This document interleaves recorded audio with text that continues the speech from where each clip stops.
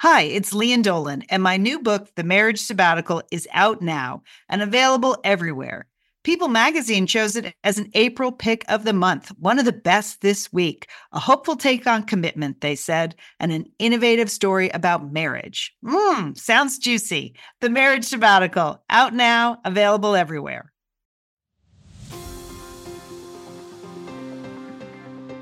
You're listening to Satellite Sisters. What's a satellite sister? The person you call when the best thing in your life happens or the worst. The person that gets you up, gets you going, and gets you through.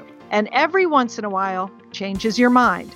This podcast is part pep talk, part weekly check-in. Like grabbing coffee with a friend. Thanks for being here. Welcome to the Satellite Sisterhood. You're listening to Satellite Sisters. I'm Lian Dolan here in Pasadena, California. I'm a writer and producer, and I am excited for the first of our special August Satellite Sisters shows. How about you, Liz?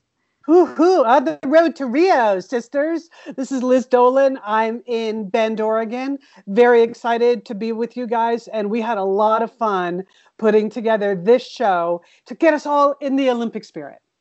Hey, and I'm Julie Dolan. I live in Dallas, Texas. I'm an empty nester, an urban nana, and I love to time travel. So I am looking forward to this episode. That's right. This is the first of our special August shows. We picked a theme for each show to help us organize some of the segments that we brought you. And this one is our Olympic theme. Of course, there are no Olympics this year, and that's just terrible for everybody. Sad. Particularly the athletes. Let's not be too sad. We got to stay upbeat, Lian. Okay. Okay, Joel. All right. But we thought, well, we've been to a few Olympic Games and we have some things to say about the Olympics. So we'll put together our own Olympic segment. So Liz, the first segment you're going to listen to is one that you brought to the show. Yeah. So 4 years ago, Lian, remember we went to Rio? Yeah. It was you, me, your husband, and your two sons, and we just had a bang-up time. So this is some highlights from that episode, and it's about our nights at the track, at the pool, and all around beautiful Rio. And you can listen to the whole episode if you want to hear about other things like beach volleyball, boxing, cycling, and we have put in a lot of information about sandwiches and beer, right? So this was... You seem to do a lot of beer drinking and sandwich eating. Yes. Yes, we did. It was a highlight, Julie. Yes, we did. So that's the first half of the show, Lian. And in the second half? And in the second half, I am pleased to bring a new interview to this show with Elise Hooper. Elise wrote a book that's on our Best Beach Bag Books list called Fast Girls. It's historical fiction, and it's about 3 women athletes that ran in the 1936 Olympics in Berlin. And that particular Olympic Games, that was the one hosted by Hitler. I don't even know what the Americans were doing there. It was a very shaky, sketchy deal that we were even there. And it was the one that's best remembered for Jesse Owens winning all the medals and sort of, putting a dagger into Hitler's heart there. But there were 3 American track athletes there, and women's track and field was relatively new. So Elise follows these 3 track athletes for about 10 years before they land in Berlin. And it's just a fascinating story because she can really humanize these historical figures and some of the things that these women face are exactly what our female athletes are still facing. They're facing discrimination, unequal treatment in the press. They were facing, racism, homophobia, transphobia, unequal payments, unequal training facilities, bad competitive times. So it's surprisingly contemporary. So I really enjoyed talking to Elise Hooper about what it took to put together her historical fiction, Fast Girls. So it's a full interview with her in the second half of the show.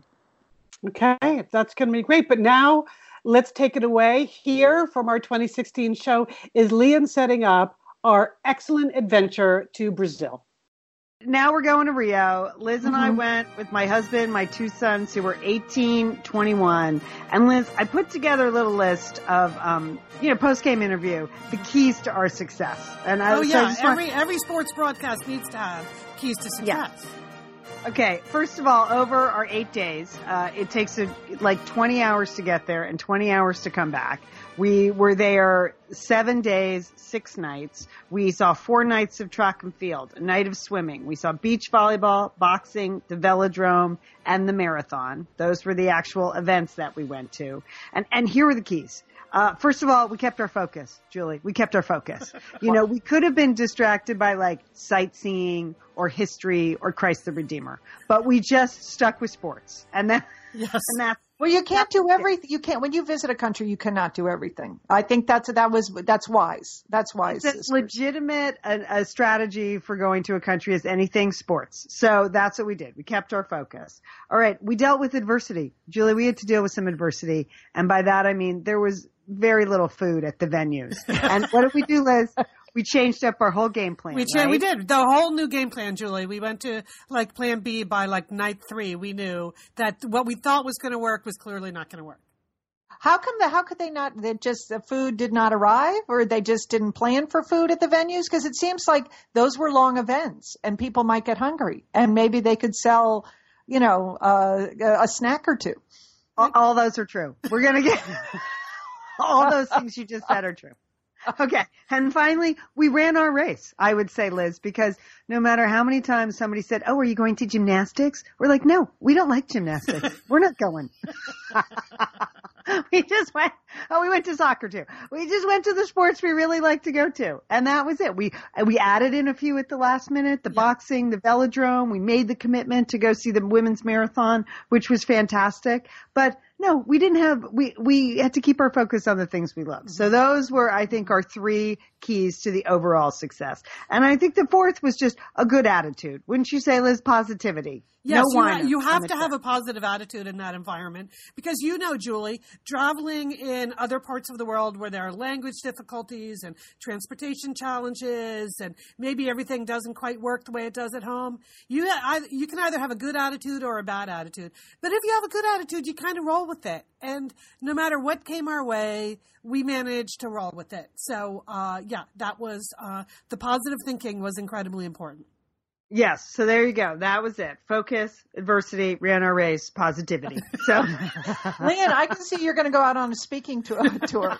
You just need to get yourself a little medal. I mean, because that is a speech that an Olympian would give. They all do. That's exactly what they say.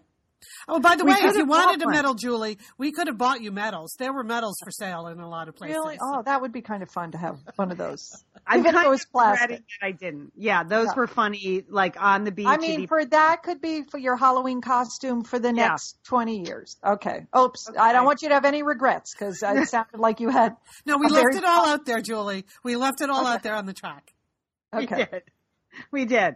But in general, you know, you watch the TV. Rio is a stunningly beautiful city. I mean, you just can't believe the natural beauty. It's 6.5 million people. And I don't want to sound like Bob Costas, but the fact that there are beautiful beaches and the mountains and the lush foliage, like every vista, even if you couldn't drink the water, it was fantastic to look at the water, you know, all of those bays and the crashing waves and all the venues inside looked absolutely beautiful. It was stunning and it just takes your breath away. And at the same time, there is just heartbreaking poverty. Like there's no way around it. The trip in from the airport, driving around from venue to venue, like it's hard to square those two things, but they're both part of the landscape. Yeah. Mm-hmm. Yeah. I mean, there was one time, Julie, where Lian and I were in a long taxi ride. I will not go into the adversity we were facing getting around part of the marathon course that shut down half of the city, but whatever. But we're driving through this other part of town in a taxi, and you're just going down the street, and all of a sudden there's this sheer rock cliff right in front of you. You know, those mountains that you see on TV, just like your husband, the geologist, would love this place. These rocks just spring up out of nowhere. It's amazing. That's the kind of city he likes, with a lot of rocks, Liz and Liam. All right, but here's the best thing. Like, I think everybody in Rio, the participants, the judges, everybody was cheering for two countries, their own and Brazil. You know, at every event we went to, you know, everyone's cheering for their own athlete, and then the Brazilian athletes got a huge roar from the crowds of Brazilians and then others. That was fantastic. No one wanted to see Brazil go down. I felt like everyone wanted Brazil to do well. Wouldn't you say, Liz? Yes, for sure. And, you know, they did really well in some events, but even if they had athletes that were trailing in things, people clapped as they finished the finish line or whatever. It was very exciting. I mean, of course, lots of the people in the stands were Brazilians, so you have that going for you. But I went out and bought a Brazilian flag. I realized, again, this was part of altering our game plan. I realized by about day 3, I was going to need a Brazilian flag, Julie. There were going to be moments where only the Brazilian flag is going to do. So I have that now, which is good for future events. That's great. I mean, well, you'd never want to miss any fun, Liz. That's, if you see fun, you're going for it, Liz. We can count on you for a gold medal performance in that area. I mean, I think even as at home, I feel that way. I mean, that soccer match last night between Brazil and Germany. I mean, I was in tears. I was in tears at the end of that. I think Brazil faces so much adversity, and it's so great that they put on this, what seems to be, we only have this is the last day. Yeah. So they have done it, right? So yes, I hope to see your Brazilian flag next time I visit you, Liz, in Los Angeles. Yeah. You know what? And the Brazilian athletes made the most of it. Like, we were watching a heat of the 800 meters, the men's 800 meter, and there was one Brazilian athlete. He clearly sussed out that he had no chance of making it to the, so you know what he did? He went out as fast as he could in that first 400, and the crowd was standing and cheering for him. And then, like, at 410 meters, he totally dropped out, and he finished 8th by a mile. But it didn't matter because he had one glorious lap around the track where everyone was cheering for him. And you sort of saw that over and over again. It was fantastic. But speaking of flags, if you want to wear a flag, the Olympics is the place to do it. And you sort of forget that. Like, you kind of see it on TV, but when you're actually in the crowd and, like, people, many people are wearing flags as capes, or they actually sell flags that have armholes or hats now, they like a head drape so you can completely wear the flag. You're like, oh, that's a fantastic idea. A flag with armholes. That's a great idea. Why didn't we bring one from home? Yeah. It was, and flags of many nations, of course. So some people have to do their own sewing on site to make it work. But if it's the Brazilian flag, you can probably buy all of those items. But people brought all their own stuff from home. I mean, there weren't a lot of other country flags for sale. We brought our American flag, and I'm glad we had it. And my son immediately saw the value, Brooks, and he appropriated it and, started wearing it around as kind of a jaunty scarf, actually. Obviously, the 2 big stars we saw Usain Bolt win the men's 100 meter. And then we saw Michael Phelps win the 200 IM, get his gold medal, and then go back in the pool to qualify for the butterfly. 2 incredible performances.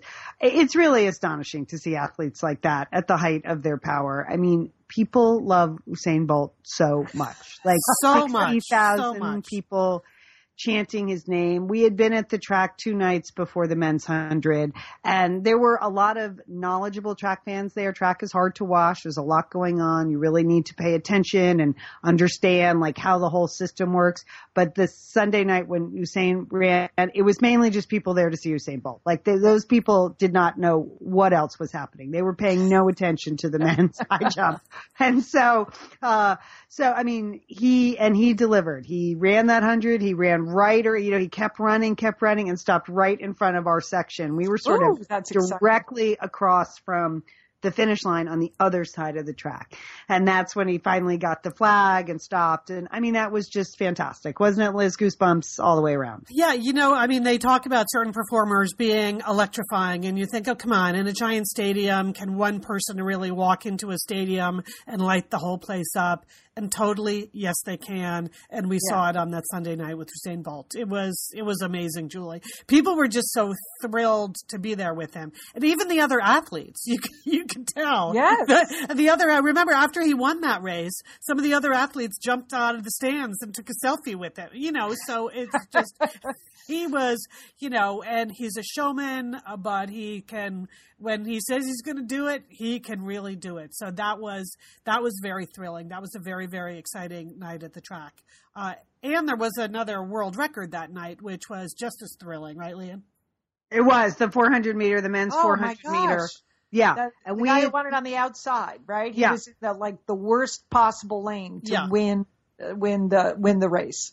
Yeah. And he had been running great all week because we had been there 3 nights. We saw him run in the heats. We saw him run in the semis. He was a beautiful runner to watch.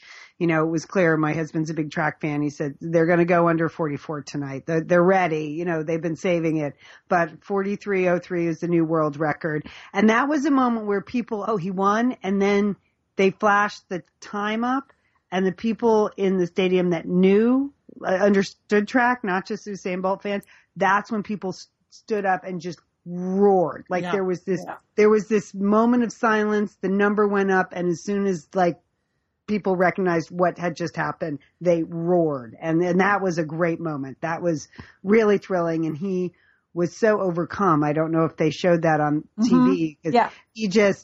He went to his family, and he was just really, really overcome by that performance. And the other, first, second, and third all ran under 44 seconds. I mean, that was a great race.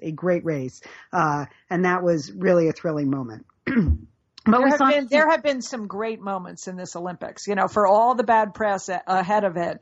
I mean, there have been just so many exciting, thrilling moments for even simple spectators like myself watching it on TV. So just to hear your account of what it was like to actually be in the stadium when Usain Bolt ran, that's great. Yeah. And then Michael Phelps, the same thing. I mean, he destroyed the field in the 200 IM. Yeah. Lochte was in that race. It was supposed to be the big showdown. There was just no showdown. He destroyed the field. He was so humble, accepting his medal. People were thrilled.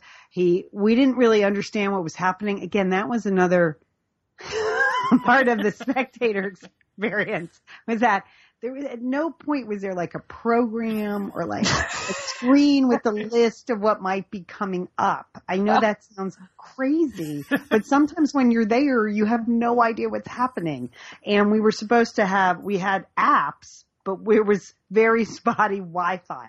We couldn't really Liz and I both bought these special plans from AT&T that were completely bogus. And so the first Thank you, AT&T. Okay, great. Yeah, we just were like, where is Michael Phelps going? Why did he cut short the victory lap? And it was because he literally was in the pool 2 minutes later. But that was great. And then we were there when Simone, the first African-American woman, won her medal. And we happened to be sitting with the U.S. swim team parents. Our tickets we didn't know that. They were just scattered in amongst there, and they went crazy when she won. Amazing. There was tremendous support for her. And we saw 3 gold medals that night by Americans. It was fantastic. Much like Ryan Lochte, I have an apology I would like to make. And I feel like this is the right place for it. Matt might not understand how deeply I feel regret about this. But in our show, right after the track and field trials and before the Olympics actually started, I was mocking the field events, Julie. I went out of my way to mock the field part of track and field. Mm-hmm. Liz. And I got to say, just by the nature of where our seats were in the Estadio Olimpico, which was right in front of the long jump pit and right next to where the pole vault was, I am transformed on the power of the field events. And so I have apologies I would like to make to Michelle Carter, shot put, gold medal in the shot put. She was awesome, wasn't she, Liam? That was so exciting. That was so exciting. That was the first night of track and field we went to. That was the only medal round. And so everything else was heats and preliminaries and stuff. And so we're there, we're like riding to the event, and my son Colin goes, "Women's shot put? Yeah." Like, okay, let's get psyched, team. Cause the only medal we're going to see is women's shot put. And then she pulled it out. She dug deep on her final throw. She let it go, and she won the gold medal. It was fantastic. And it was like midnight by then. Yes. It was really late, and there was not a huge crowd there that night, but that was a great moment. Yeah. And then the women's long jump, Julie. The U.S. won gold and silver in the women's long jump. Tiana Bartoletto and Brittany Reese. And so we saw the preliminaries. And so we saw that all the way through. And I got to say, Leon and I were having a little trouble with the metric system, figuring out how far they were actually jumping. But like when you're there and you see how hard what they're doing is, it doesn't translate well to TV, which is a whole separate issue. But like just for the sheer athleticism of the long jump, okay, I'm sold on that. And then the triple jump, which I had always derided that as the hop, skip, and jump. I didn't know why hop, skip, and jump is an Olympic event. Leah noted this in her random thoughts at SatelliteSisters.com yesterday. There, we saw the women's triple jump, and there was a triple jumper there from Colombia. Her name was Katarina, and the last name I cannot pronounce. But when they announced her, Julie, like, who believes that, like, triple jumpers have huge fan bases? Oh, my God. When they announced this female Colombian triple jumper, the whole stadium went crazy, didn't it, Leanne? It did. I mean, so many people with Colombian flags. They had gotten seats right in front of the triple jump. And that was the night Usain Bolt was running. But she brought her own people. She was having her own moment down there. She didn't care if the men's 100-meter was starting. She just had it all going on. It was fantastic. Yes. So these are hardcore fans of super niche sports. But you know what? The athletic performances are totally worth it. So, and then the pole vault, the Brazilian man won the gold in the pole vault. So people just went crazy for that. So, and he was adorable. He was totally adorable. His first name is Tiago.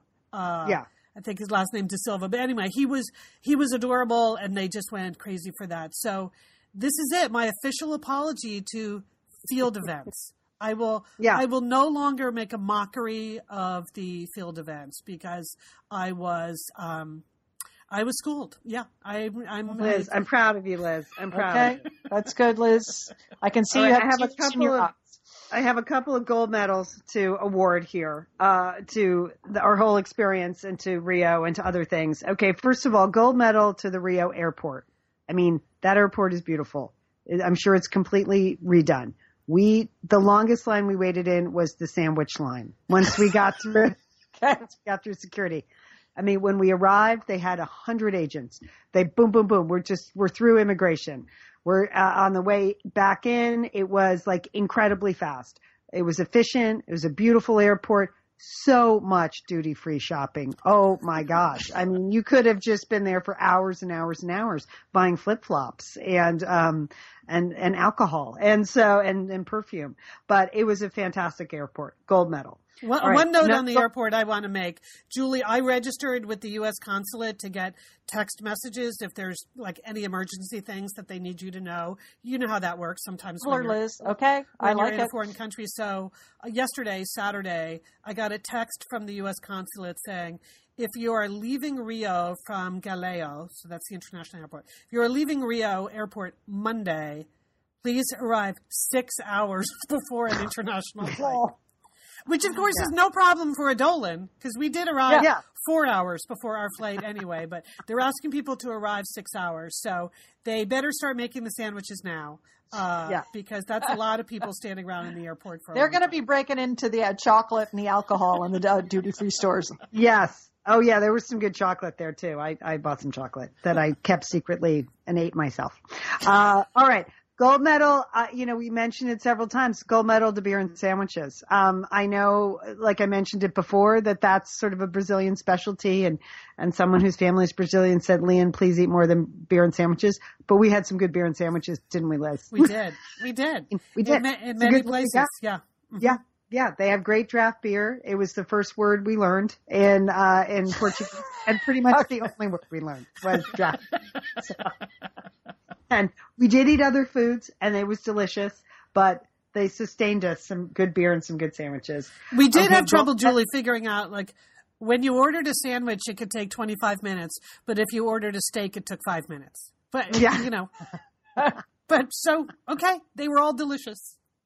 And I will admit, like, people would talk to us in Portuguese, and we would respond in Spanish, because it just... It just doesn't make any sense. But you feel yourself saying, gracias. It is not the same language. And you that's very culturally astute. That's good. International. Just international idiotic. language. Yeah. All right. Gold medal to the Olympic lane. You know, there were some infrastructure things they didn't quite get to in Rio, like, you know, the water processing plant and stuff. But the Olympic lanes worked. They had these new lanes just for Olympic vehicles. We were in a vehicle that had an Olympic sticker. You know, the taxis were not. And boom, boom, boom. We got places relatively quickly. So in general, except to the Maracanã, the day we went to the soccer stadium, at one point we literally had to get out of the van in the middle of a freeway and run for our lives down an exit ramp. Or else that is flexibility. That's flexibility and positivity. Yeah. Yeah. Well, we could see the stadium right there in front of us, Julie, but it was just clear that the cars were not going to get there. If you were on foot, you had a chance of getting there. So we bailed and we made it. Okay. Gold medal to gel manicures. I had never gotten one before, and I got like a gold tipped French manicure before I left. It still looks good, ladies. I never paid the extra money. Totally worth it. All right. Gold. I would give a gold medal. Liz, you mentioned it before, but to the family and friends of Olympians. They really showed up. And I think so many Americans were scared off that it was really nice to see all of them in the stands. You did get the feeling that so many people watching knew the athletes, like from every country. It seemed particularly from America, but you know, we were sitting in front of Jamaicans that were clearly related, like Irish that were clearly related. It was really nice to see so many family and friends of Olympians in the stands. And then a gold medal to Bonnie Hart, who satellite sister Bonnie Hart, who spotted Colin and I on the NBC coverage. I was shocked, Liam, because I watched that. I was watching TV at that moment. I was consciously looking at that father because I worked at Stanford and both, you know, her parents went to Stanford, and I was just having a thought about Stanford, but I didn't see my own sister. So hats off to Bonnie, you know. Well, it really wasn't you. It was just your forehead. Yes. That Bonnie identified your forehead. Yes. And I have to say, not a gold medal for my hair. The Brazilian weather was not kind to my hair. I did not have a good hair week. I was disappointed in that. Kept that hat on a lot. But There's always Tokyo, Liam. Always Tokyo.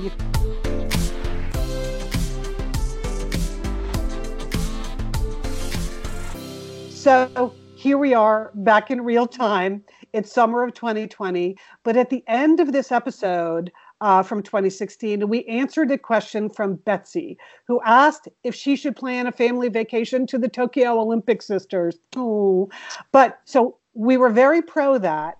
But we also recommended that she wait and see if Los Angeles won their bid for the 2024 Olympics and maybe plan that trip instead because it wouldn't be quite as costly as going to Japan.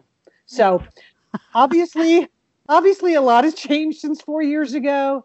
So Betsy, the good news is that there's still time to book for Tokyo, right, sisters? I mean, you could try to go if you wanted to. Right. Yeah. It's a gamble, but yeah, I would make sure you. I'd get refundable tickets. No doubt. Yeah. I mean, the bad news, Betsy, is I think that it's possible fans won't be allowed in the venues. So think about that. But I think the best news, to fully update everyone, is that, okay, LA did not land the 2024 bid. That will be Paris. You can go there if you want. But the United States did land 2028 in Los Angeles. So you have loads of time to get ready for the Los Angeles Olympics. I think we're all getting ready, right, sisters? I'm excited. But you think about this, or just listening back to this episode, you create a lot of Olympic fever, and so it makes me want to go see another Olympic Games. Listening to this, so just book it all right now. That's what I say. 2028, it's all going to be good by 2028. And there's a link in our show notes to this whole episode from Rio. It was because it was recorded August 21st, 2016. So if you want to listen to the whole thing, just go there. All right, up next, my interview with writer Elise Hooper about her historical fiction, Fast Girls. But first, we'd like to thank our sponsor,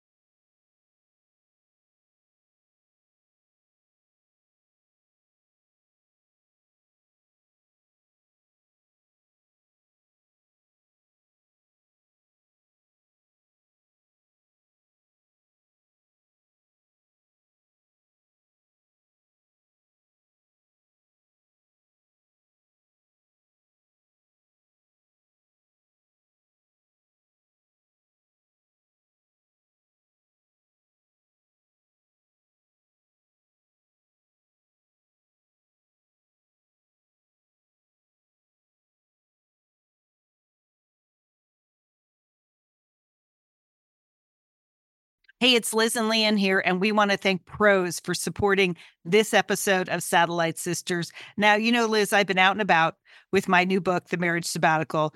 The book is getting rave reviews. I'm very happy. But you know what else is getting rave reviews? My hair, Liz. My hair from Prose is getting rave reviews. Leanne, I am not surprised. You have been on that Prose hair regimen for quite a while. I mean, you have good hair anyway, but now you have great hair because you've really paid attention to it. Well, Liz, Prose is made for people, not hair and skin types. Personalization is rooted in everything they do, from their in-depth consultation to their made-to-order model. And you know what? I love the regimen they have me on. Do I take the hair vitamins every day? Yes, I do. Do I use my shampoo and conditioner made especially for Leanne Dolan? Yes, I do. I sometimes use the leave-in conditioner when my hair's really dry? I do. And I even have a pre-scalp thing that they give me. Okay, Prose, you're the boss. I'll take it. You tell me what my hair needs. That sounds good. And here's the thing. It's personalization, Liz. For millions of possible formulas, only one is uniquely Leanne's. Okay? And I'm using it. Prose isn't just better for you, it's also better for the planet, Liz. They're a certified B Corp, cruelty-free, and the first and only carbon neutral custom beauty brand. So Prose, we love you. I love the photos of my hair.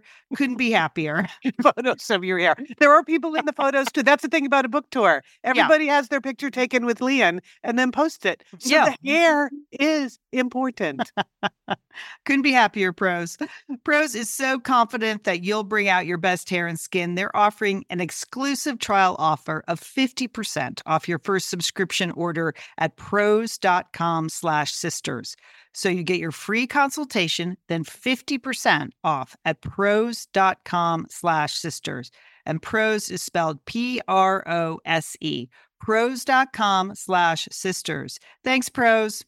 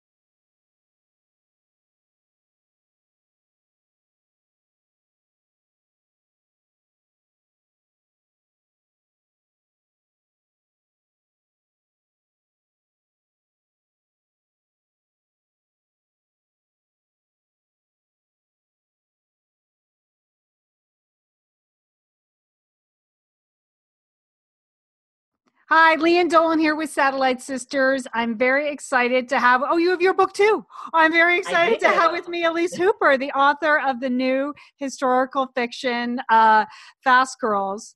Oh my gosh, Elise, I love this book. I mean, it's so great. Thank you. I'm so happy. I'm so happy to talk to you. We met at a book event. Remember those? Remember book events? In February. I know, that was sort of the last thing like that. It was, like ever for anyone. And so I know. We met at a book event and I picked up an advance copy of Fast Girls because once I heard it was about 3 track athletes who competed in the Berlin Olympics, I'm like, I'm in because I'm an Olympic nut. We know we love the Olympics on Satellite Sisters.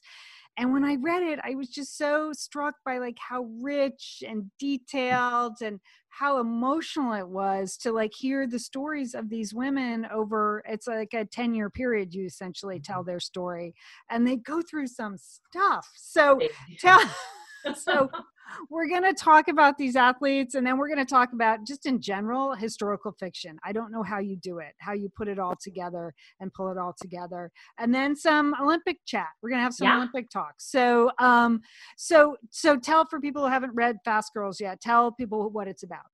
So Fast Girls is about 3 trailblazing women Olympians who compete in the Olympics. The novel starts in 1928. in Amsterdam, it goes through 32 in Los Angeles, and then it goes to 36 in Berlin. And, Berlin, of course, is the big headliner that everyone's fascinated by. But this whole period of these years really kind of represents a distinct period in like track and field history, really, because 1928, if you can believe it or not, is the first year women are allowed to compete in track and field. Up until that point, they were allowed to compete in a handful of events deemed like aesthetically pleasing. And that was like golf and tennis and kind of what they, largely were upper class sports. And then they allowed like what they thought was sort of the riffraff in with track and field. Right. Well, it starts and it's so the three women are real women. How did you find them? How did you stumble upon their story? Right. Well, so my daughter loves this because my daughter was in 4th grade at the time and she's a swimmer and she was doing a biography project for her library class and chose Gertrude Ederle. Now, you may have read the end of the book, but before that, did you know who Gertrude Ederle was? I did know that she was a swimmer who swam the English Channel. We are swimmers. Our family, we are a family of swimmers. So I love it. Okay, you're a legit super fan. Yeah, swimming history is important to us. Yeah, so Ederle, just like you said, she actually won 3 medals in the 1924 Olympics in Paris. She wins, then she, for most of us, that would be enough, 3 medals, right? Woohoo! But she decides, no, I'm now going to swim the English Channel. And she does so, becoming the first woman to do it. It takes her 14 and a half hours. And recently, I should add, I've been swimming laps and I'm like, oh my God, I can barely go for 45 minutes. Yeah, and there's no current in the pool. You're not doing this. Right. I'm not covered in lard, all that stuff. Yeah. So Ederle really, because she came home, was fitted like Amelia Earhart, like a ticker tape parade in New York. She was a really big deal. And yet this was probably like 2018, 17. I had never heard of her. So it prompted me to think about pioneering women athletes. My first 2 novels are about women artists. I have been an athlete my whole life. I mean, I've run the Boston Marathon. I've done all kinds of things. And I was like, this is a whole new area. I'm writing about artists, but what about sports? And I can't even tell you the exact rabbit hole I fell down to first find Betty Robinson, but she was the first athlete of this sort of trio that I discovered. And Leanne, should I give a quick little rundown on like her story? Yeah. Okay. Okay. Sure. Yeah. So Betty is amazing. Like, I can't believe I had never heard of her. She, in 1928, is a 16-year-old schoolgirl living outside of Chicago. She's running for the train one day. A teacher spots her, thinks to himself, like, gee whiz, she sure looks fast. And he sets her up with a time trial, as one does. And, a handful of races later, the trajectory was swift back in this era. She is in Amsterdam, about to compete in the 100-meter in the Olympics, the first ever year women are allowed to go. And I mean, you just think about sending your 16-year-old kid across the Atlantic to the Olympics. I mean, it's just such a mind-boggling story. It was such a dramatic opening because you open with her going and they get on a boat. Like, of course they do. But I hadn't really thought about it that way, like sailing out of New York Harbor with an outfit on and everything. I know. Yeah. And then like 10 days at sea, right? Right. I mean, they're all just like sitting around eating ice cream, drinking. The older ones are certainly drinking and smoking, all of it. Right. Training looked a little different back then than it does today. But Betty is a real kind of underdog. I mean, she was young. She barely had any experience. No one really pinned a lot of hope on her. But she has this huge upset and goes on. I'm not really giving anything away. This is right in the first few pages of the book. She wins a gold medal in Amsterdam and comes home and kind of like Ederle is feted as sort of America's sweetheart. She's a really big deal. She sets her sights on 1932. And this is where the story just becomes sort of, I couldn't have made this up. No, you could not have. I mean, the whole time I was thinking reading it, I was thinking, oh my gosh, more people should do historical stories about sports because there's such a natural drama and there's such an ebb and flow. And the narrative, like you win, you lose, you're cut from the team, your coach sucks, like all that stuff that like makes us tune in every week. Like it's all in your book. These women you picked, they all had extraordinary like ups and downs for real. Yes, they did. Yeah. They did. And so Betty, like, this is another one, as one does, in Chicago one day, it's a really hot day. She goes up in a little biplane that her cousin owns They end up crashing, and she is left for dead. I mean, truly, her body's thrown in the back of a truck. She's dropped off at the morgue. Fortunately, the undertaker sees her chest moving and ends up reviving her. Doctors are brought on the scene. She has 2 broken legs, a broken arm, multiple injuries. They tell her, forget your running dreams. You'll be lucky to ever walk again.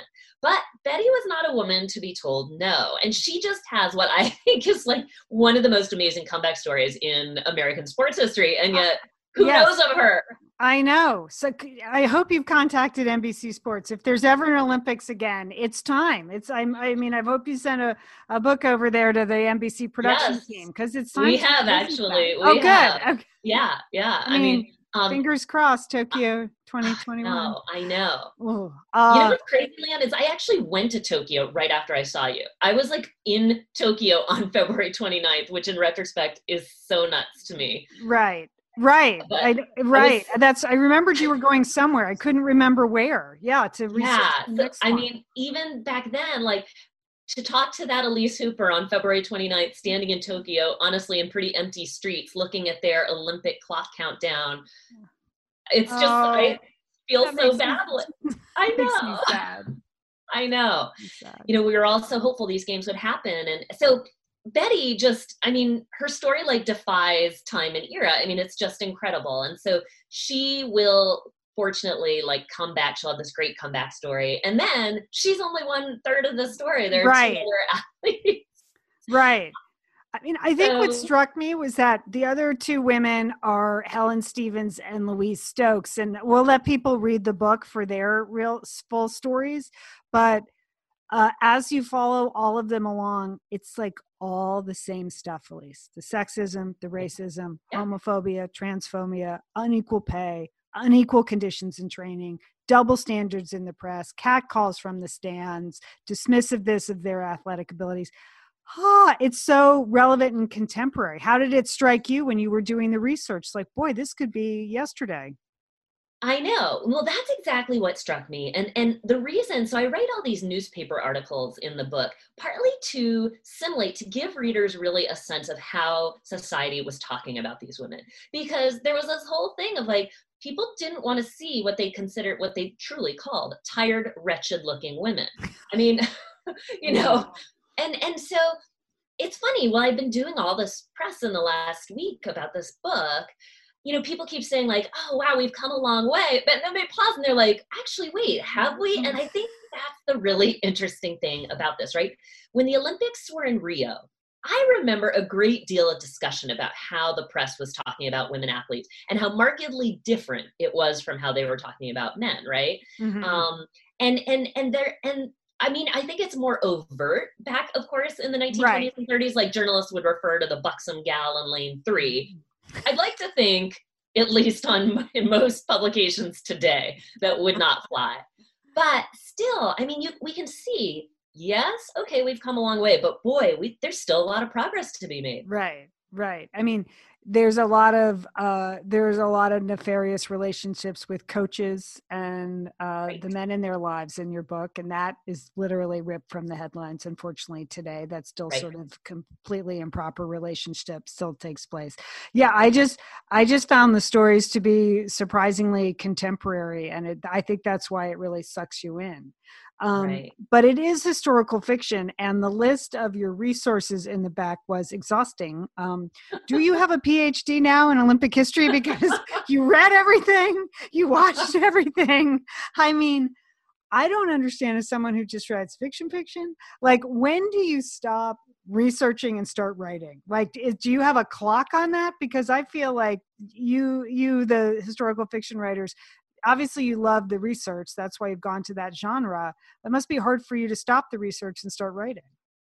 Well, it is. And to be honest, I mean, doing a lot of the articles and stuff I've been writing about this book in recent months, I've been doing a lot more research really to help readers understand kind of where the story falls into the greater picture, of course, of women's sports history.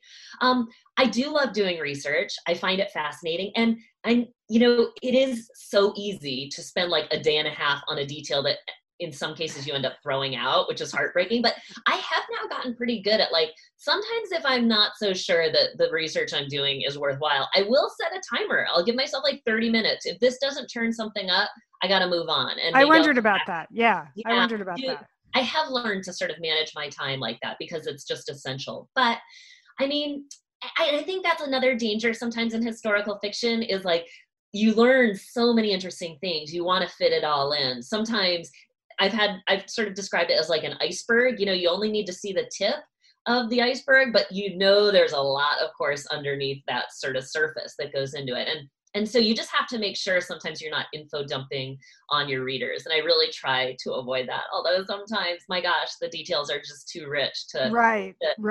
And no, I thought you did. Yeah, there wasn't a lot of info dumping, but there was a lot of striking detail. You really felt like you were there in the track stadium at the Olympics. There was tension and everything, but then all the behind the scenes stuff, incredible. The story of Louise, like her trip, she's an African-American runner, her trip to the LA Olympics, it was heartbreaking. Oh my gosh, heartbreaking, just sort of blatant racism from start to finish. Yes. Were you in touch with her family? Like, how do you get permission to tell that story? Are they considered public figures, or how does that work? It does. I mean, these figures, Curtis Sittenfeld even just wrote about Hillary in her latest novel, Rada. So, I mean, actually, if it's a novel, technically anyone is fair game. I think we all then sort of have our codes of how we go about these things. And I actually did try to track down Louisa's son. I sent a few different emails to, like, there's a great documentary done on these Black athletes who traveled to Berlin in 36. And I emailed a few of the people behind that in which they interview him. And I never was able to get a hold of him. I was in touch with Betty Robinson's family and Helen's official biographer. So I was able to get in touch with some of the other families. But, you know, Louise Stokes, she is on the one hand, like, sort of the figure in this character I knew the least about. I mean, I truly call her like the erased Olympian because, well, when you read the book, like, you'll have the full understanding of how much she has been erased. But really, there were a lot of detail. Like, I knew just kind of this basic biographical sketch, and then I had to kind of fill in some blanks. Like Uncle Freddie, for example, this uncle she has is totally a figure of my imagination. And I describe all of that kind of stuff in my afterword, how I was able to kind of build her life through doing what I hope was responsible research, using authenticity readers, everything to try to make that as realistic, authentic as possible. But also some of those things, like her interactions with Babe Didrikson and stuff, that's all pretty well documented. So we're going to talk about that because, there's a lot of trash talk about Babe Didrikson in the book. Was she really that awful? Like, none of the other athletes liked her. None. Right. It sounds like. Right. So Babe is a really interesting story. And made me laugh. She does probably get what I would consider sort of rough treatment in this novel. I will also say, though, that it's all based on, like, what people reported happened. And at the same time, I kind of get it. I mean, I think she was a woman who was fighting up against a lot of obstacles of her own. She grew up kind of in rural Texas. I mean, clearly her environment really shaped her. She really had to fight her way to the top. She chose then, she was so scrappy, I would say, even kind of chose to fight against her teammates a bit. Like, she was the biggest promoter of Babe Didrikson of all time. To Carl Lewis, like Carl Lewis, you know, I mean, right. The track athletes have giant egos. Yeah, it served her well. And I also think it was a real defense mechanism. I think she was up against a lot. When you understand her life story, you can see why she would have been full of all this bravado and trying to cover up probably what was a pretty sensitive inside. So I actually am really empathetic to her in some ways, but I'm certainly not apologizing for the things she does in this book because... Don't apologize, no. Well, I think it just struck me because, like, prior to Billie Jean King, she was the only female athlete we ever learned about. Like, I guess there was Gertrude Everly. I'm older than you. So we had probably the two biographies, Babe Didrikson and Gertrude Everly, in the school library. And then there was like nothing. There was no other women athletes. It was just Babe Didrikson. So it was fun. It was just, it made me smile. I'm like, oh yeah, right. They still had personalities on the inside. Yes, they were real people. I mean, yes, mine is a novel, but I do base it on the accounts of these real people and their real foibles, the whole thing. Now, I will say, when we talk about kind of this dearth of, like, women athletes that we know about, I really believe Helen Stevens would have been one of them if the next two Olympics after 36 hadn't been canceled because of the World War. Her Olympic record in the 100 goes on to hold for 20 more years. Wow. I noticed that was a fast time. I was like, wow, that's a pretty good time. Yeah, no, she was unstoppable. She had a 9-foot-long stride. Think about that. Like, I've gone outside and tried to sort of like leap 9 feet. Yeah, I'm pretty tall. I can't pull it off. So she was like a force unto herself. So I really do believe Helen's story should be more widely known. She was so accomplished. And I think just kind of world events, unfortunately, kind of derailed her very promising career. Yeah, let's get to that 36 Olympics, because it is just a fascinating, and like when you read about it in the book, it kind of makes you, I don't want to say makes you feel dirty, but you just have to think, what were we doing there? And I know I've seen documentaries where like Avery Brundage like forced America to go, and he was just not a good man. And you know who also I enjoyed a little trash talk about, or real talk about, was Pierre de Coubertin, the founder of the modern Olympic movement.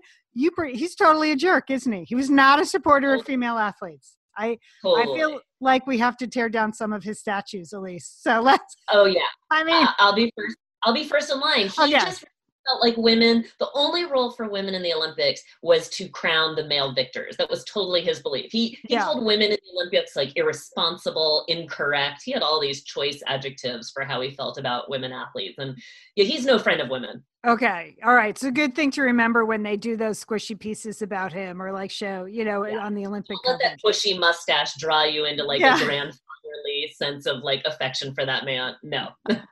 So back to 36. If you're not familiar, it was hosted basically by Hitler. He hosted it. Yep. Somehow the American athletes were there. It was Jesse Owens' big moment. That's the one we all hear about. There's a very famous documentary by the Hitler propagandist Leni Riefenstahl. I'm sure you've seen. I've seen it. It's unbelievable. I watched it. Yeah. What was it like to write those scenes, to find the right sort of level of like disgust and tension, because that section of the book is so tense. You are tense for the athletes there because they're being used as props, and yet they still have to do their job and run their races. Yeah. Honestly, I had so much to learn about this Olympics because I really hadn't realized how active the boycott movement in this country was against those Olympics. I really never knew that. I mean, I had read Boys on the Boat, Unbroken. I knew we were there. I didn't realize how close we came almost to not going. And I just think that right from the beginning sets up such an interesting tension. I should point out that boycott movement only lost its vote by a couple of votes. So it was really close that the U.S. almost didn't go. All U.S. diplomats in Berlin were telling the U.S. government not to send a team. But for a variety of reasons, the politics kind of overcame common sense, and we did send these athletes. The history really kind of sets it right up for me. I mean, a lot of these women had accounts of some really awful experiences with, like, in close quarters with Nazi officials. Yeah. I changed some of the timing on those things, but all of that happens. Like, the craziest aspects to this book are the truest. Right. Right.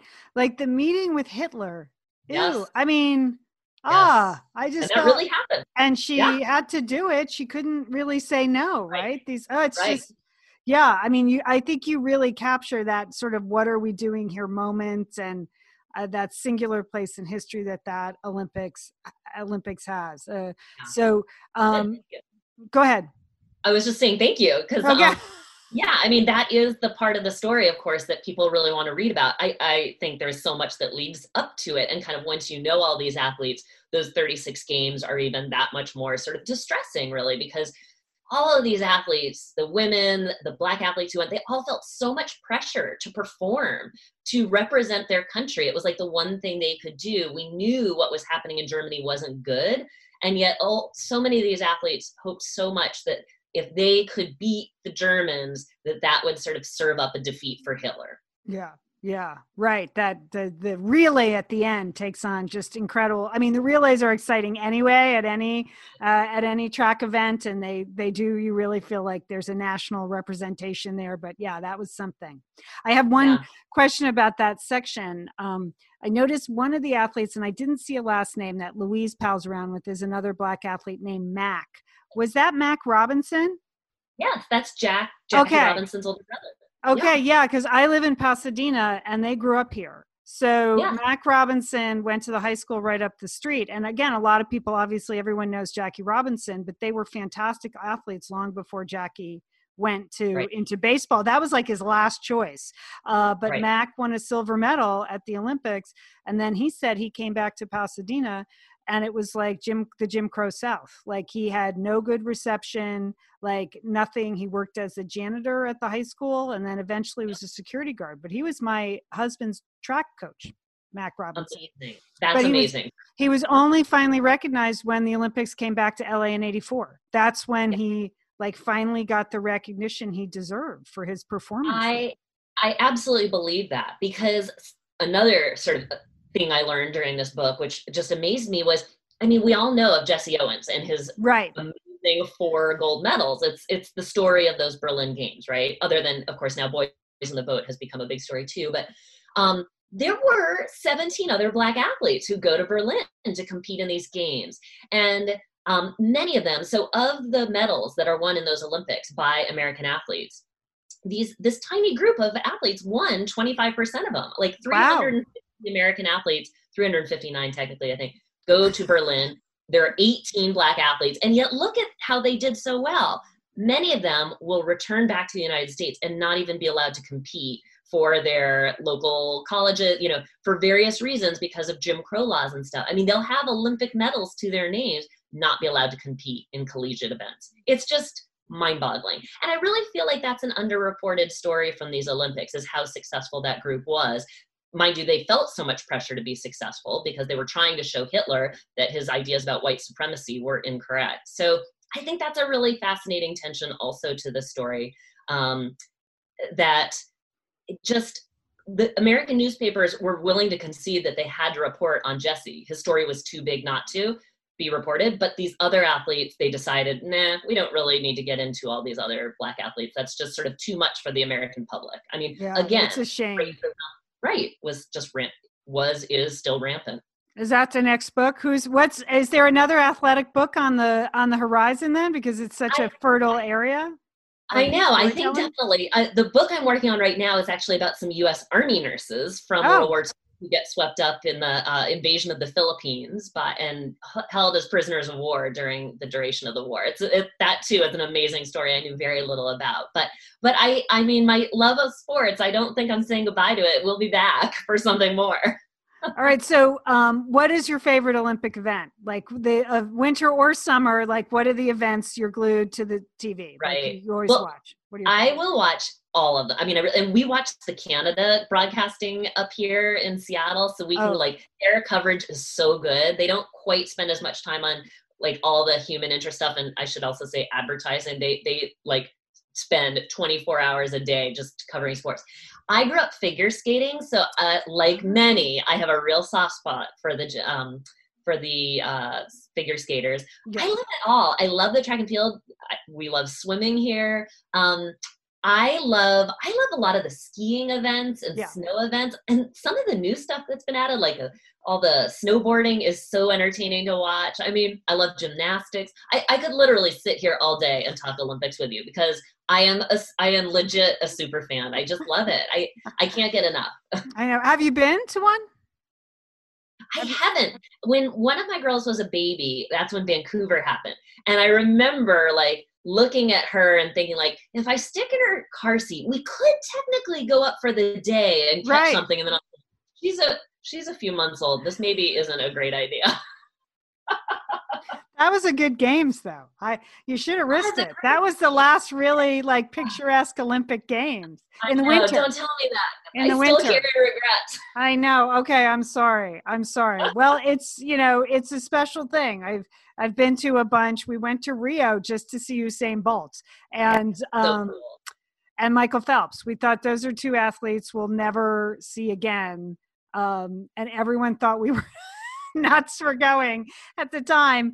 And we did feel like we were the only people there that were not related to an athlete or part of a delegation. Like there weren't that many actual fans in Rio, but it was great. I mean, there's something, it's hard to describe. You do ironically miss the TV coverage. You freakishly when you're there. Well, it does consolidate everything, right? Yeah. I mean, that makes you end sense. up like watching in Rio, we were watching a lot of German TV coverage. I don't know. We get back to our hotel rooms and all the, the volleyball would be on German TV. So it's exciting. But Right. okay, well, I believe the Olympics will happen again. Well, you can come to LA 2028. It's in your time zone. So you got to do that. I should mention, Elise, this is Fast Girls is not her only book. She also wrote The Other Alcott Sister, which was a bestseller. And then I'm looking. You have it all there. The Other Alcott. You're ready. You're ready for I'm that. ready. You can tell I'm in book promotion mode. And learning to see about Dorothea Lange, the pioneering documentary photographer. I know. Dorothea is best known for that photo. People often know Dorothea's name, but everyone knows that photo, the most iconic photo. Yeah. All right. So what are you going to do anything special to fill in for the no Olympics this year? Are you going to stage a home Olympics for your daughter? What's happening? Okay. Yeah, definitely. I mean, first of all, like every day is the Olympics here. I've been playing a ton of tennis. My daughter's doing open water swimming. I'm going to go lap swimming later today. We're running. We're doing it all. Oh, we picked up pickleball and we're playing a ton of, granted, that's not an Olympic event, but it will be. It's the sport of the future. My way up the rank. That's like, I'm still dreaming, of course, of going as an athlete. I haven't given that up. That's a Satellite Sisters thing, pickleball. Whenever we ask, like, what sports are you playing? It's just overwhelmingly pickleball. So, a lot of pickleball. In fact, I gave myself a black eye a few weeks ago. It's healed now, but I hit myself in the face with my racket. So, fortunately, I write about athletes more gifted than myself.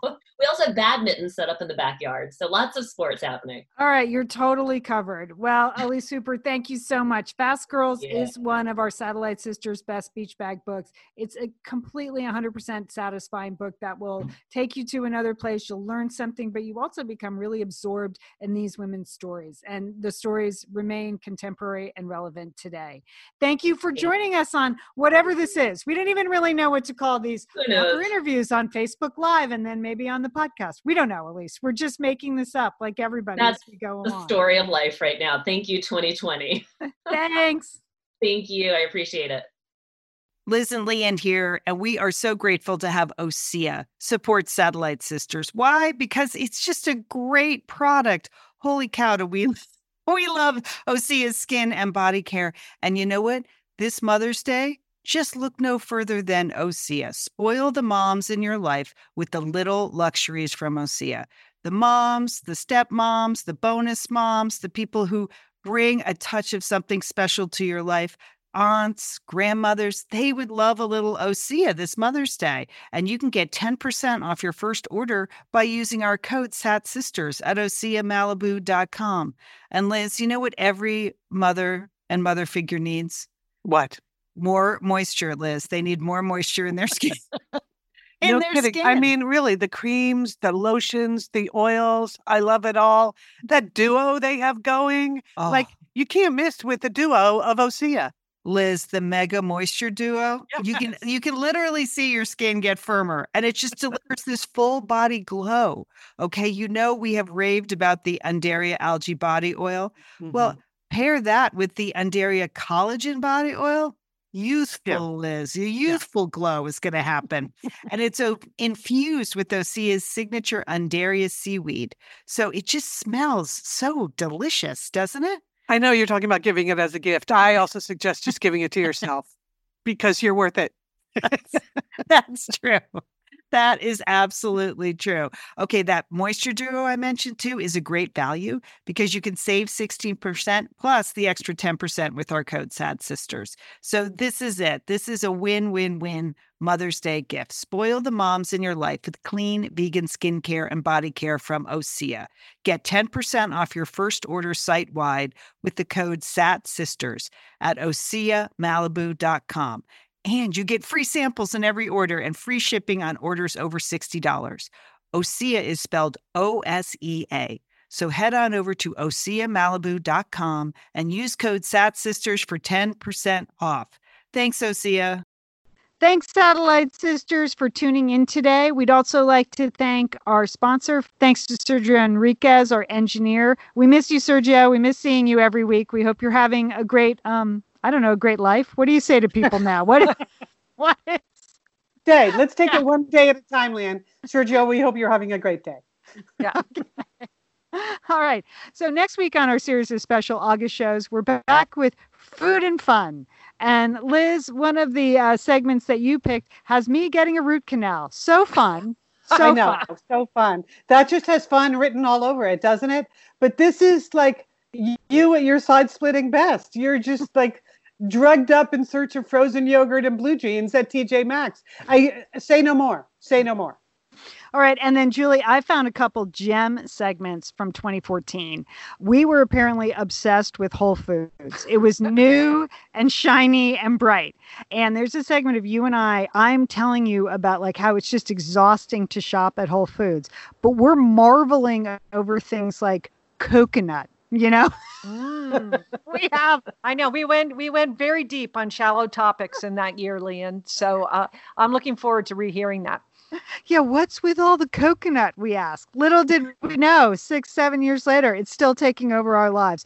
It is funny to listen to some of these episodes as like time capsules, right? Things that we just don't understand. Julie, in another episode, another segment, I think, on that show, we're going on and on about what is a hack. You're like, what is a parenting hack? What is that word? And I actually say, I don't know. I've never heard hack before.